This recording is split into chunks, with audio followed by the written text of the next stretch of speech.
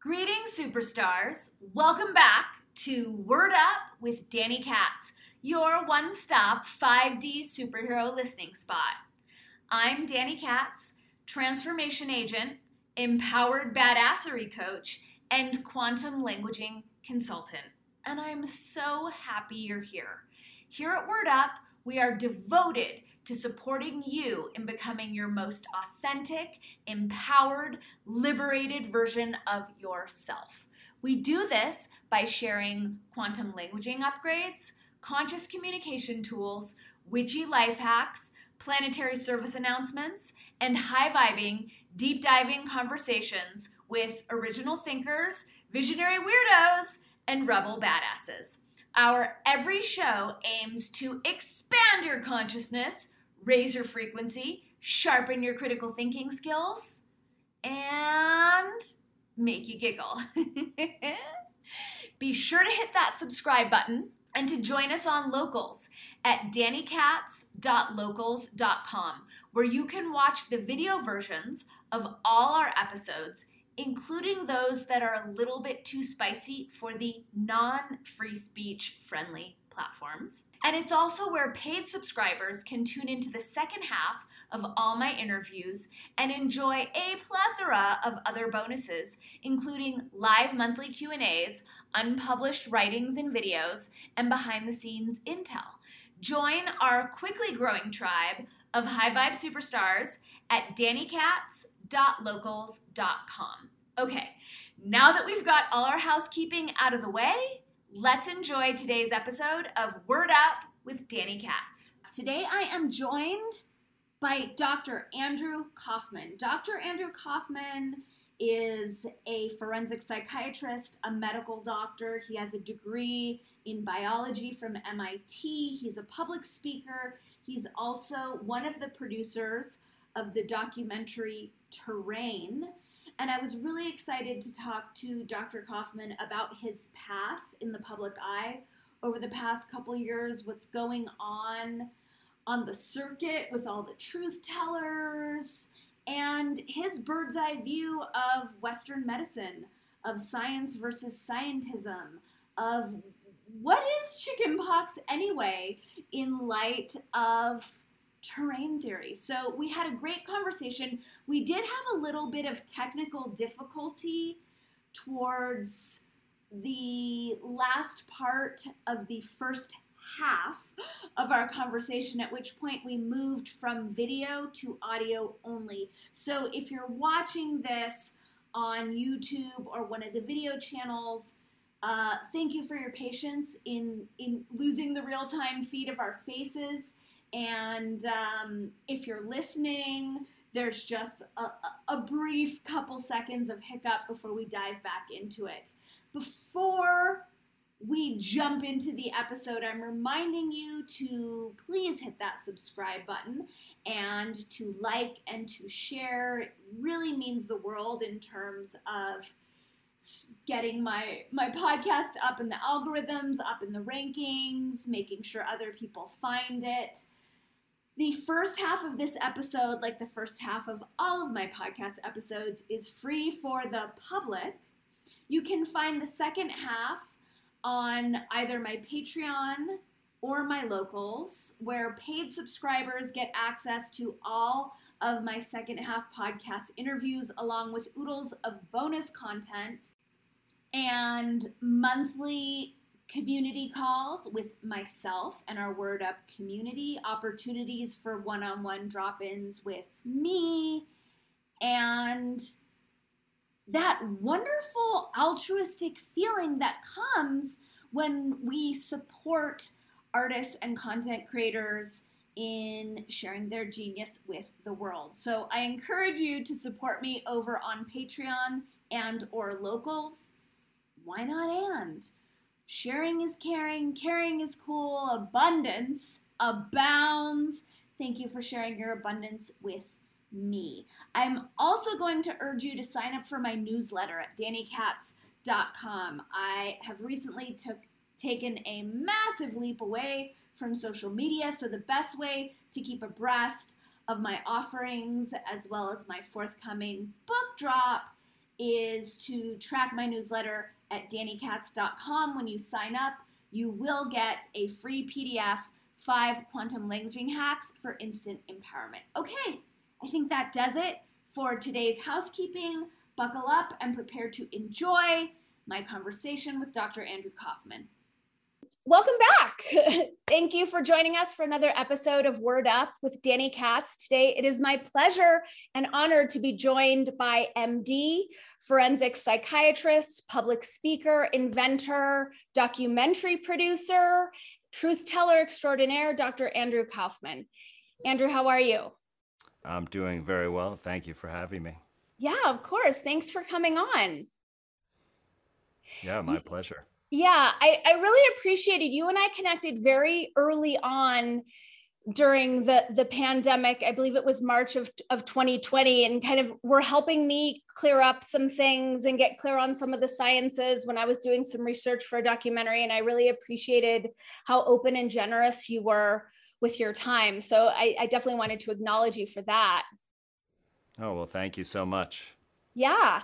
So I'm curious about your path. I know you've been on so many shows and talking about terrain theory and helping bring the public up to speed on the science. I'm curious to know about your path and your background. Were you always kind of speaking against consensus reality? Were you always poking at fictions pervading the medical space? No, not at all. In fact, there was the sort of spark of that type of outlook that was always in me because I always wanted to understand things at the system level, right? So I was never kind of satisfied to just take this little bit of isolated information and just accept it as is. I wanted to know, where did it come from? What's the context? What's the organizational structure? So as I was pursuing my interest in medicine and healing and biology and developing that career, and I had a sort of a convoluted path because I did a number of things before I ultimately went to medical school. I learned more and more through my experience. So I experienced something like, for example, when I was right before I went to medical school, I was a physician assistant and I worked in hematology and oncology. And in the hospital where I was, the drug representatives were very influential. Like, they were cool young people, good-looking people. They, invited us out to meals all the time. They paid for drinks, and it was that kind of thing. And I was a bit naive to the social reciprocity and how that can influence doctors' prescribing practices and such. But then I saw evidence of that. Like, there was this one really popular guy, and he represented this drug Trovan, which was an antibiotic, and I saw everyone prescribing it left and right. And it turns out that that was actually the drug that they had tested illegally in Africa, and it caused a bunch of deaths. And this is all, you can find this in mainstream media headlines if you want to investigate it further. But that was, the drug they were promoting at the time. So as I got a little bit experience, and at first I kind of, I went to the dinners and I got free meals. I even did one talk I was paid by a drug company. And this is what really started me waking up in that respect, because I put all this work in to develop my own presentation on the topic, and it was about a disease called anemia of chronic disease, which people with kidney failure and other ailments develop chronic anemia. And I wanted to just present the whole topic. But of course, the company made a specific drug that you could be used for that. And of course, I would teach about that because it did work, at least as they stated, right? But right before the talk, the drug rep sent me a set of slides and wanted me to deliver those slides, which were marketing material. And so that kind of led me to look at the issue. And then I realized how influential it was, and that other people started realizing it too, and there were reforms in the pharmaceutical industry. But I kind of had a series of experiences like that during my medical training and various career interim careers that I was in over the years. So I realized that people didn't get better from chemotherapy, but it made them worse, or even blood transfusions, for example.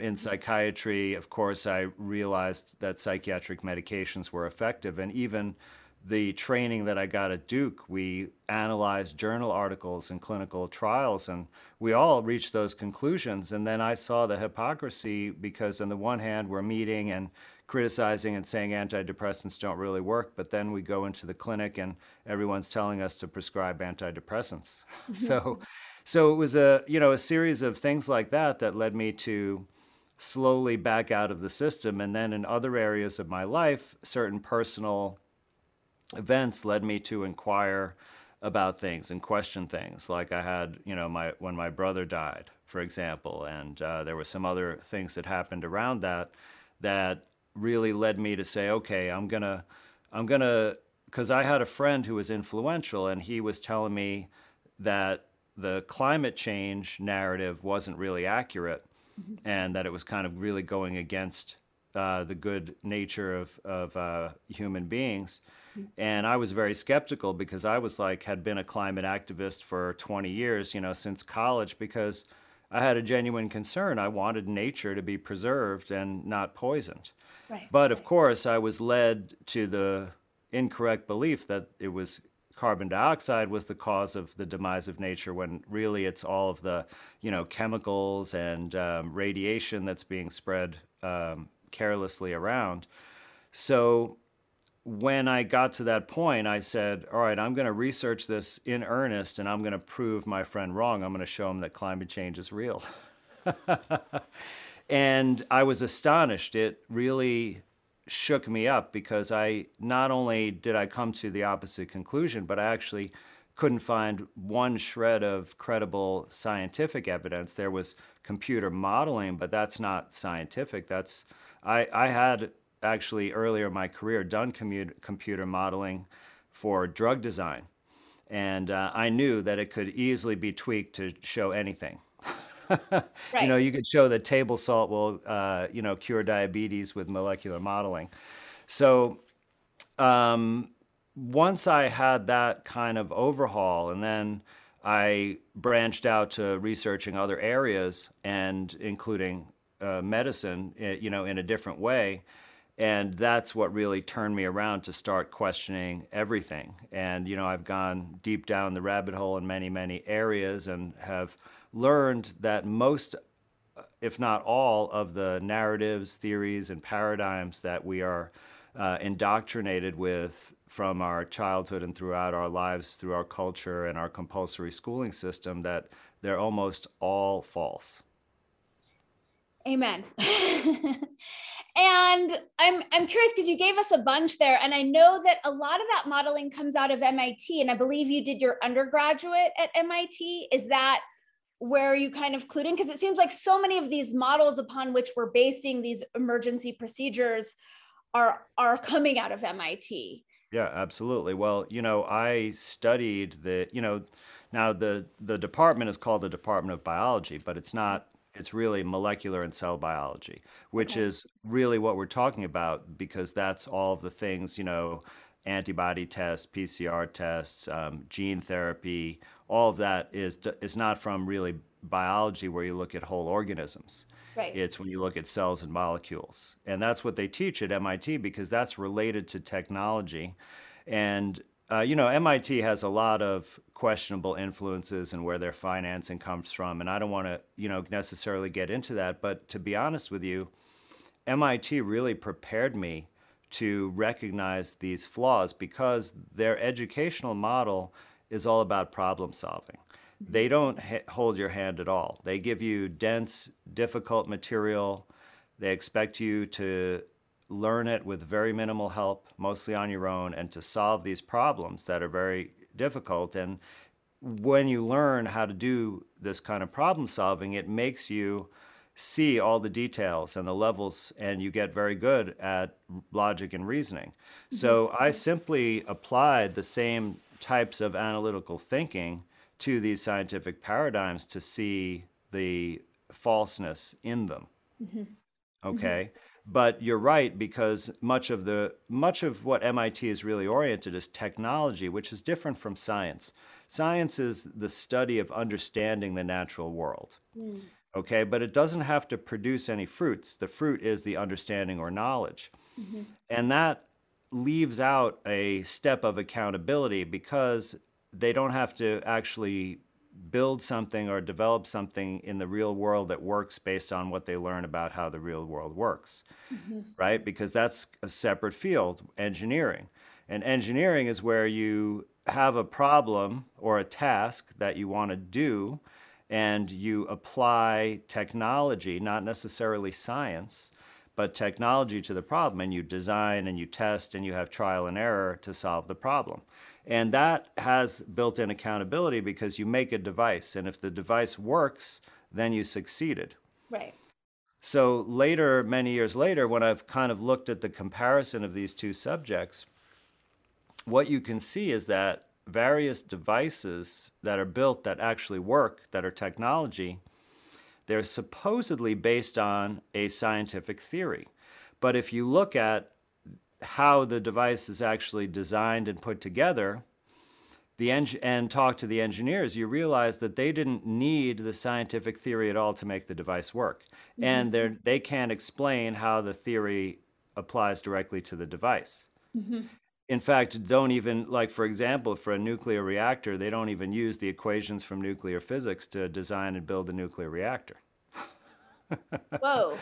So, so MIT is really based on technology. And if you take the biology, the science of, right, and then take the techniques from that and use it to build things, that's really the kind of way that they teach biology at MIT, which is very different from a purely scientific way to study biology. And that's why, they end up being, because they're, leading place, they attract some of the top thinkers and talents.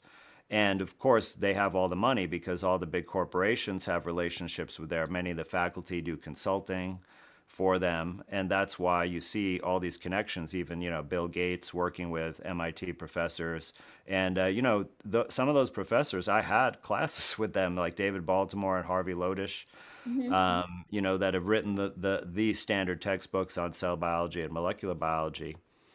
But So when I was there, I learned how to do some of that research, or really kind of more engineering. And then I did internships in the biotech. And it was at, I believe, Biogen, where I did my first internship in that industry, where I helped them develop their molecular modeling department. Oh, And it cool. was just because I was, like, at MIT, they expect you to know everything. So I knew enough about computers. I could do a little bit of programming.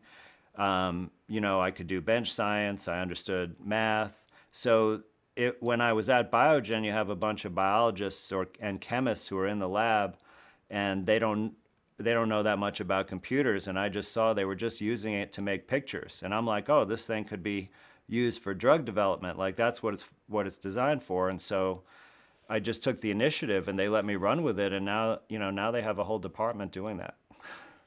That's awesome. You had such a major impact there. Well, I mean, maybe I just got in early or whatever, but it taught me a valuable lesson. I think that's the most important, which is what computer modeling is. And that's come up so much in the last 2 years because you have really what they say is the genome, the genetic sequence of the virus is just a computer model. It's not really in reality at all. Right. And also the predictions about the mortality that produced the fear, which made everybody, lock themselves away. Right. That also was computer models. And we see, how false those predictions were. So I had that knowledge to instantly know as soon as I heard computer model what that means, and to not pay it, that it could be used as a tool of manipulation very easily. Yeah. Yeah, for sure. And it's great that you were there, you had the practical experience. And it sounds like the difference is like taking scientific postulates from the realm of abstraction and then taking them into actual application, and that may be where a lot of the breakdown lies. Is that correct? Well, it's even deeper than that because so in the field of science, right? If you're talking about real science, okay? Because these days a lot of things are called science that don't really fit what it is. But what it Yeah. is it's where you can use the scientific method to answer questions about cause and effect relationships of natural phenomena. Mm-hmm. So, why do clouds form? Oh, I think it's caused, by, people snoring in their sleep. Okay, so that's kind of a ridiculous hypothesis, but you could design an experiment using the scientific method and test it. And then you'd find out that that's actually not the cause. Right. But, we can look at, illness. That's a natural phenomenon, or it could be man-made also, by the way. Probably a lot of it is, but we can still use the scientific method to apply to that. Mm-hmm. And what you have at present is you have what I would call consensus, pseudoscience or scientism, Mm-hmm. which is that the authorities of the field, so it could be professor so and so, or it could be, director of, so and so government agency who's the scientific authority, Mm-hmm. they put out a statement and say, oh, all scientists in this field agree that this is the truth, right? But that has nothing to do with the scientific method. In fact, that's a logic fallacy called appeal to authority. Right. Those logic fallacies go all the way back, to Socrates and Aristotle. Yeah. And I forget which one of them originally wrote about it, but you get the point. It's not new information. Right. And It's what propaganda. science it has its own built-in, system where you apply the scientific method to show a cause and effect relationship. And if you do that and no one can falsify your findings and your hypothesis, right, then it becomes a theory. Mm-hmm. And then it's useful and we can talk about it, and people have to accept it. They don't agree because it's how nature works, Right. right? It's not, so it doesn't matter if you agree with it or how many scientists agree. It's like the proof is, well, if that's the way nature works, then that's the way nature works, right? So Right. of course, when it comes to illness, if they say that it's caused by this or that, well, you have to use the scientific method and show that. And nature will tell us through those experiments if that's actually the case, because it doesn't matter what we think or agree about. It's that's the way to show a cause and effect relationship, and it's pretty simple. It doesn't require a lot. You just have to have an independent variable that's the cause, and you have your dependent variable that's the effect, Mm-hmm. and then you design an experiment to where you take the independent variable and you apply it and see if the dependent variable occurs Mm-hmm. and if there's a relationship. And then you also do a control experiment where you do the exact same experiment but you remove just the independent variable. Mm-hmm.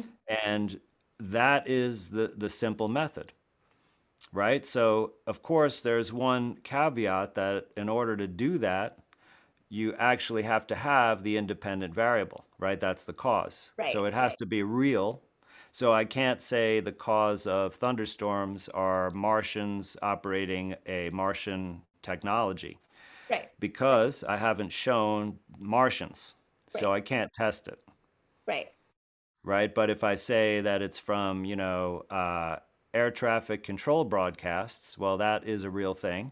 So it's not natural, but nonetheless, I can test it. Right. Yeah. So you had started to clue into some fishiness going on with pharmaceutical manipulation when you were physician's assistant. And I can also, I can attest to that because I waited tables across from Cedars-Sinai in Los Angeles at a very, very expensive restaurant called Luke. And I worked the lunch shifts, and every lunch shift was tables of pharmaceutical representatives and interns and doctors. And it was every conversation. How can we get your people to prescribe more of this? And it was like a $400 lunch. a $500, like literally every day. So I saw Mhm. that firsthand myself. So after you had that experience, then you went to medical school, then you pursued this career. At what point did you start to notice the scientific method taking a back seat to these false authorities telling us what we're supposed to believe? Well, in medical school, the scientific method doesn't apply at all. Oh, So the way that they teach medicine is very different from how they teach science. mhm. So, for example, when at MIT, if I took a basic biochemistry course, I had to demonstrate that I understood how the reactions worked. Mhm. Right? Like, so that if I were a scientist, I could then go and design experiments to find out more information about how the biochemistry of the body works. It Okay. was that, so that's, true understanding of the material. Right. In medical school, what they wanted us to do is memorize the reactions and the names of all the enzymes. And they have very long names, like glucose 6 phosphate dehydrogenase and pyruvate kinase and all these, and they wanted you to be able to just basically spit them back at you, right? Answer on a multiple choice test which one is which. So they're teaching it basically like you teach spelling, Mhm. and there's no level of understanding of what's behind. So the doctors, once they complete this education, they have hands-on skills, but they're essentially just told what treatments to apply to all the situations, and they have really no tools of understanding to go and evaluate what's the true cause of illness, how this new treatment's coming out. How do I evaluate if I need to change to this treatment or, do the old one? How do I pay attention to my own results and outcomes so that I confirm that what's in clinical trials is accurate? Because that has a whole, set of problems. Were you asking these questions in medical school? Were you frustrated by the way they were educating you? Well, quite frankly, there's not enough time to consider those types of things because there's such a volume of information you have to master, and then they frequently have examinations that you really just and also, it's like you're excited about your initiation into this profession, and you made a bunch of new friends, and you're all, have study groups, and what happens is that there are all these like cheat study guides Mhm. where they give you mnemonics to remember things and just give you, what they call pearls, like these are the things most likely to be on the test, or the most likely for your supervisor to pimp you on, because they have all these hazing rituals like pimping. Like, for example, when you go to do your surgery rotations in your third year, everyone wants to like get in there and actually do part of the surgery and, learn about it and see if it's for them. And, it's exciting and such. And what they do is that they bring in a group of students to a case, and like then the surgeon like asks these really difficult questions about anatomy or whatever. And, if you get it right, then they let you participate, as an underling. And if you don't get it right, they shame you. Literally? Pretty much. Okay. You Wow. know, I mean, like, for example, this happened to me one time where and I don't, this wasn't even based on me answering a question wrong. This is just because I was a student. I asked if I could scrub into a case, and then I scrubbed in and I came to the operating table. And as soon as I got there, the surgeon was like, "You contaminated. Go rescrub." And I didn't touch a thing. Like, right, it was just hazing, make me go through the whole ritual again, come back in. And then, of course, all he had me do was the manual labor. Like, he had me hold his retractors that required for, an hour and a half straight, like requiring pulling as hard as you can. Whoa. So all that kind of stuff goes on. Okay.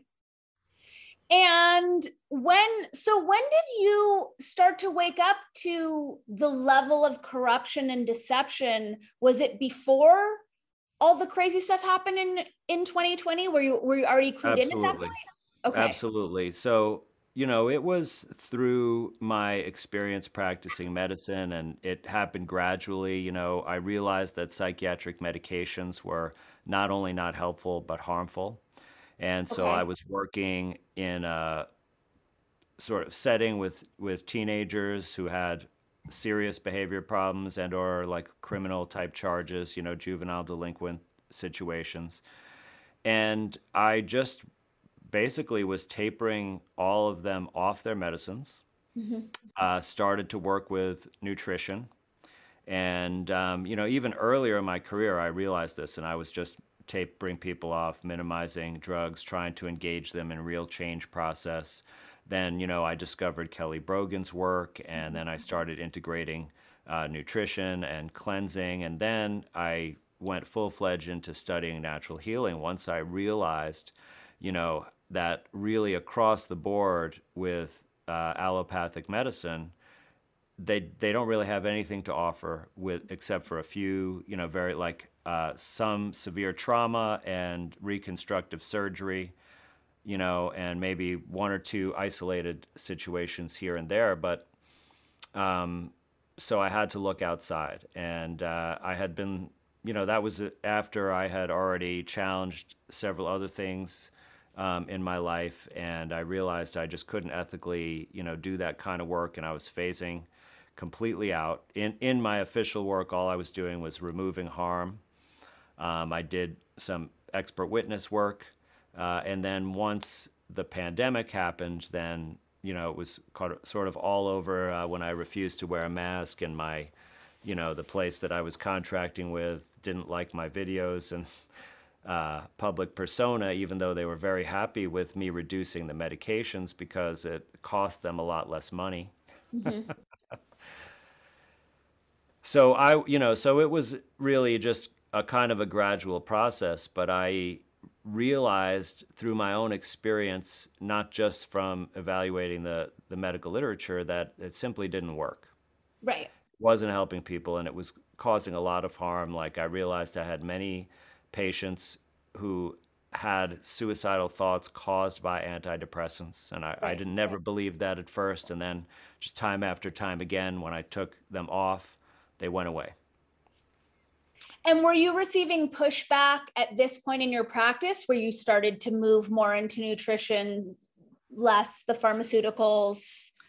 Well, so there were some things that I could do in a conventional clinical setting, which is, I could taper off medications, and they were very skeptical at first, but once they saw that the kids' behavior didn't get worse, it actually improved, they were all behind me. It's like better behavior, less expensive. But then when I tried to initiate a dialogue with the dining management, Mhm. because they were feeding just horrible, horrible, like tons of sweet drinks, punches and juices, like refined starch, white pasta, white bread, like tons of sweet stuff, like their idea of fruit is, fruit and corn syrup, Mhm. right? Right. So we could have made huge progress there, but they were resistant. They thought, oh well, gosh, it's going to be way more expensive, Right. right? For example, even though they had farmland, they could have raised their own food, right on because they're in this beautiful pastoral campus. So there was a limitation, I couldn't have kids doing enemas or bentonite clay baths or things like that. It was they wouldn't they would have.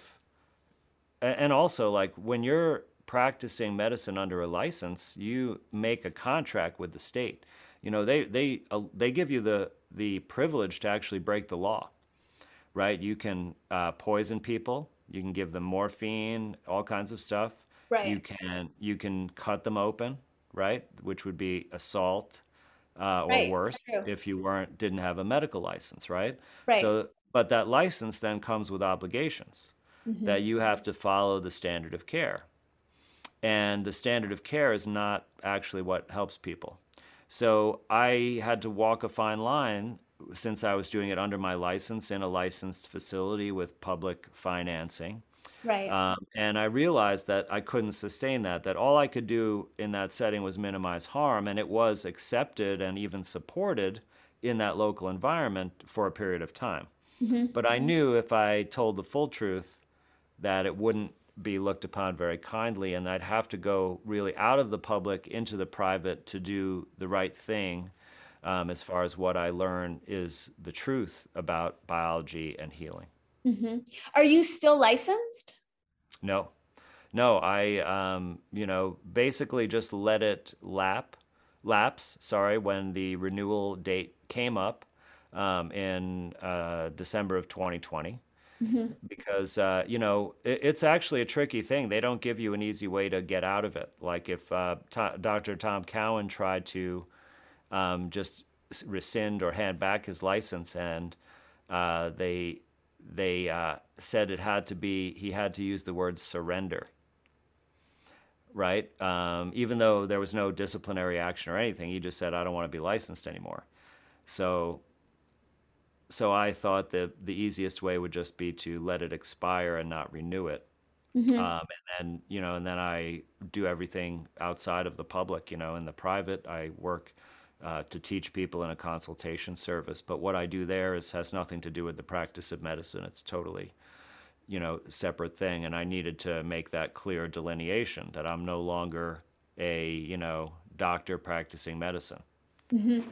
And I don't, I mean, I never do the things that I did as a doctor. I don't use a stethoscope or do a physical exam or order or look at labs or prescribe treatment or make diagnoses or anything like that. I help people understand the root cause of their health problems. Hmm. I teach people a variety of natural methods that I've learned in my study that can be helpful, and then I give them that information, and then they embark upon their own personalized healing process.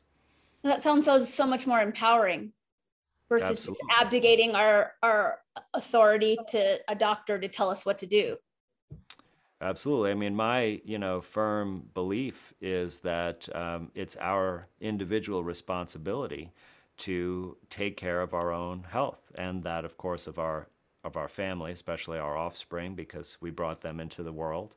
Yeah. But it's not anyone else's responsibility. For example, I remember having a discussion several years ago when I started looking at things this way, with someone who is a big proponent of socialized medicine, healthcare for all for free, Right. like the systems they have in Europe and Canada.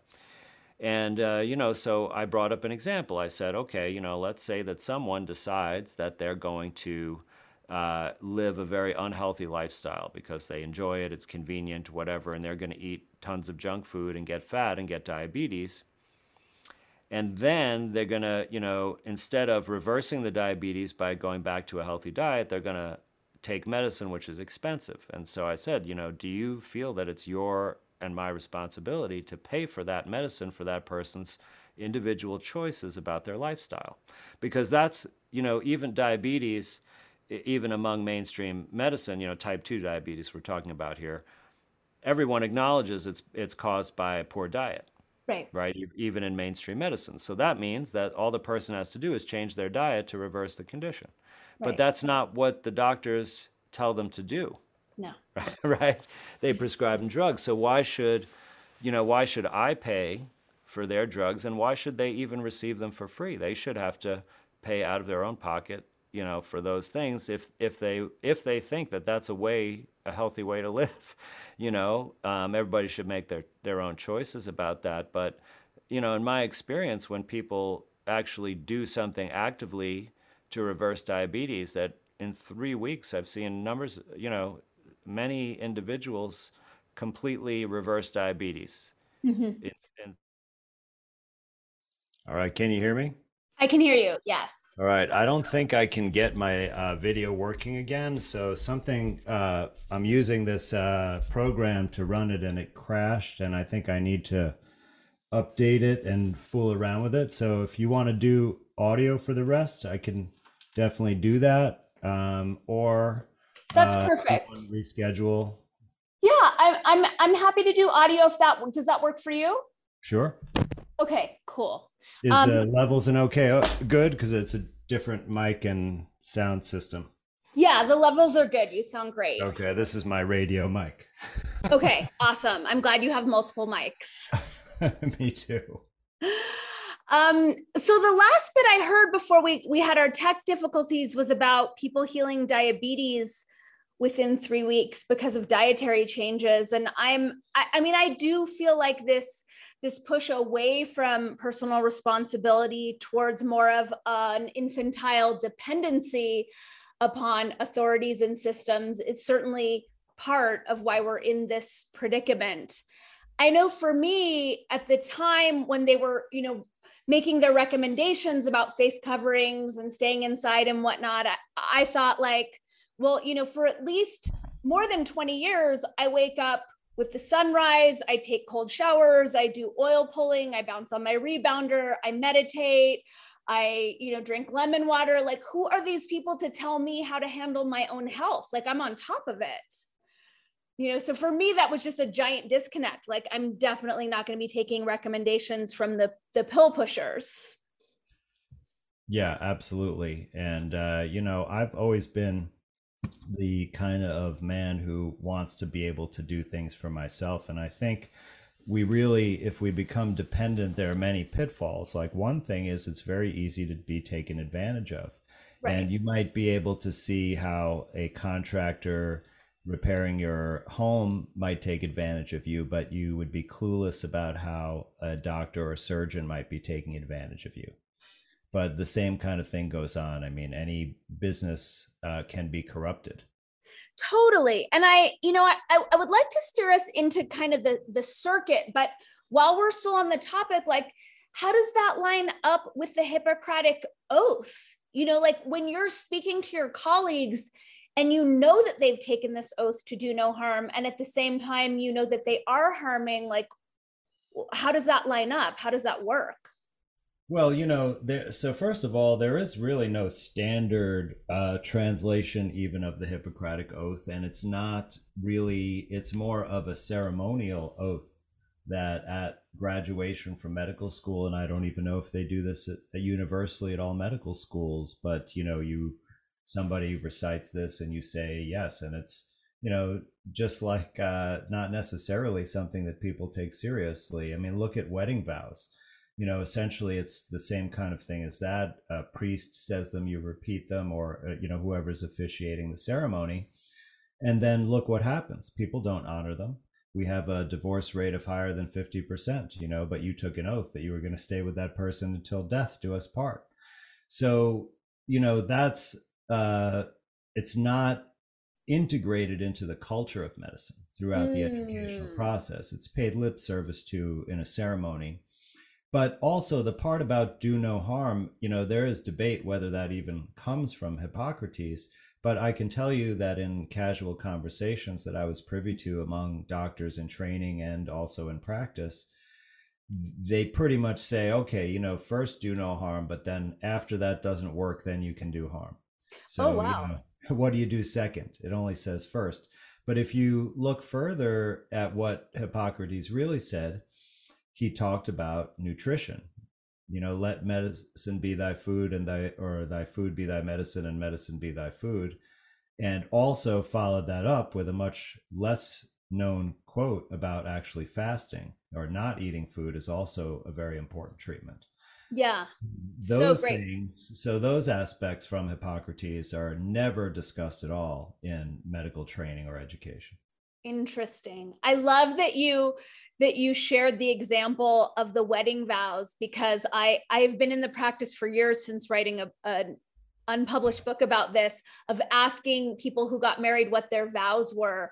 And I would say 99.9% of the time, they don't even remember. It's Really? I so guess they didn't irrelevant. watch enough TV to memorize the TV wedding script, but Yeah, exactly. So I'm curious about your experience on quote unquote the circuit. It's this thing that has emerged.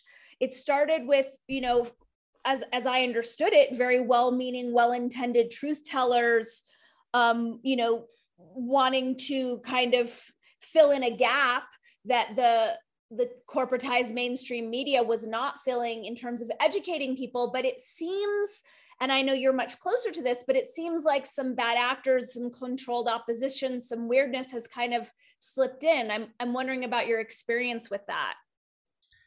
well, men and women are individuals, and everyone has their own abilities, skills, intelligence, and their own motivations, goals, and inspirations. And whenever there is something that questions the mainstream, of course, that there's going to be individuals from the mainstream power structure who infiltrate that. Right. And this, there's many things written by that about that, but it's a classic strategy. In fact, even the KGB had policies like that where they tried to infiltrate American organizations and institutions for that purpose.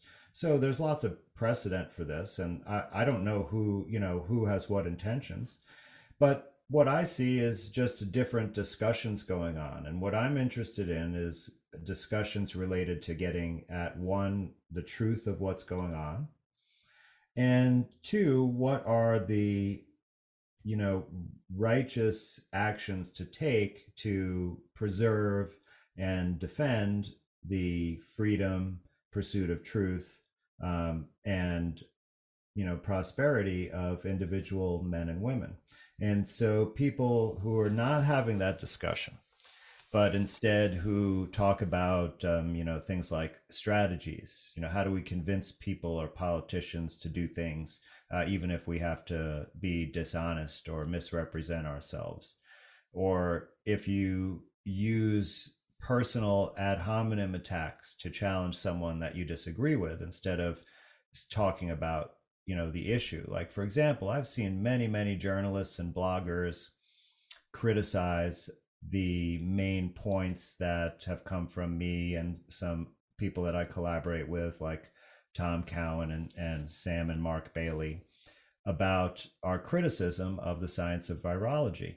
Mm-hmm. But I never see in these writings evidence that they've actually thought about and considered our scientific criticism of this evidence.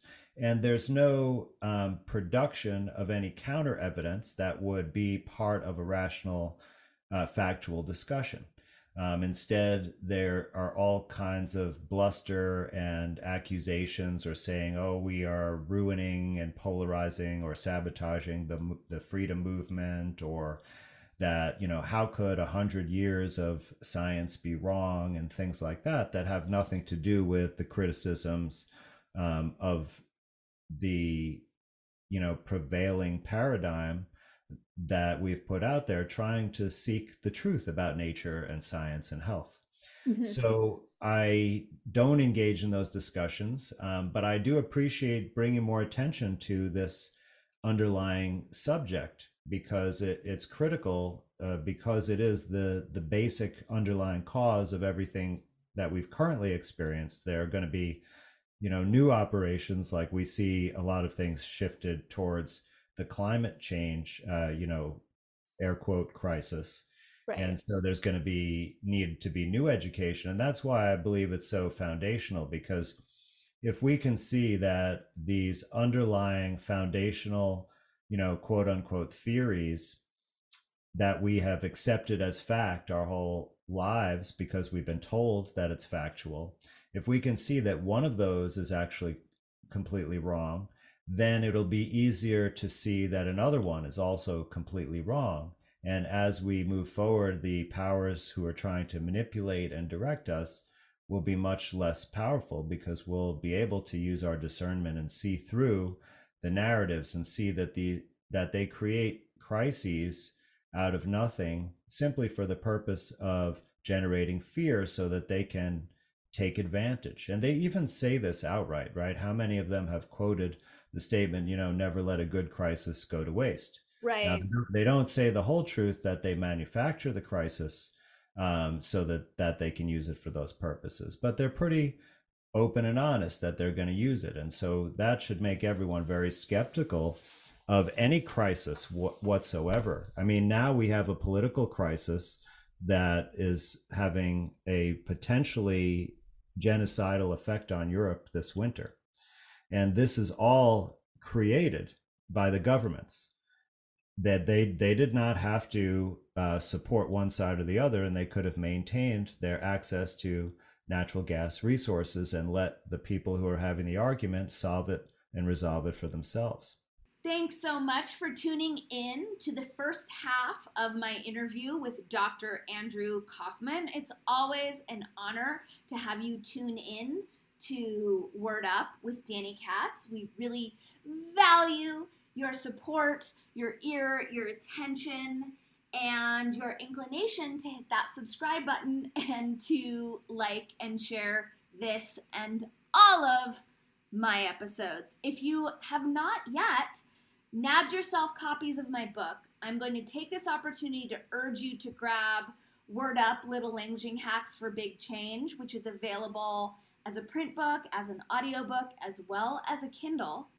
And as long as you're in a reading mood, you'll probably also want to pick yourself up a copy of my illustrated guide to propaganda, Pop Propaganda, which features 37 tools, techniques, and tricks that the social engineers use to attempt to manipulate us, along with 37 fabulous illustrations of each of these persuasion techniques. Duly educated, we are then resourced to not take the bait and to unify and course correct our Earthship together. Pop Propaganda is appropriate for teens and grown-ups alike. That, along with Word Up, they're both on sale at Amazon.com. If you are one of the few people who are not feeling aligned with buying books from Amazon, deep bow. I so respect that. Feel free to message me through my website to arrange for private purchase. Okay, thanks so much for tuning in. We'll see you over on Patreon and Locals for the second half of my conversation with Dr. Andrew Kaufman. Have a swell day. Thanks so much for tuning in to today's episode of Word Up with Danny Katz. Be sure to hit that subscribe button if you haven't already. And as you are inspired to learn more about my quantum languaging work, about my books, my homeschool courses, my transformational and empowered badassery coaching, check out my website, dannykatz.com. As well, track all of my latest content on my Locals page, dannykatz.locals.com. Thanks for tuning in. I'll see you soon, tribe.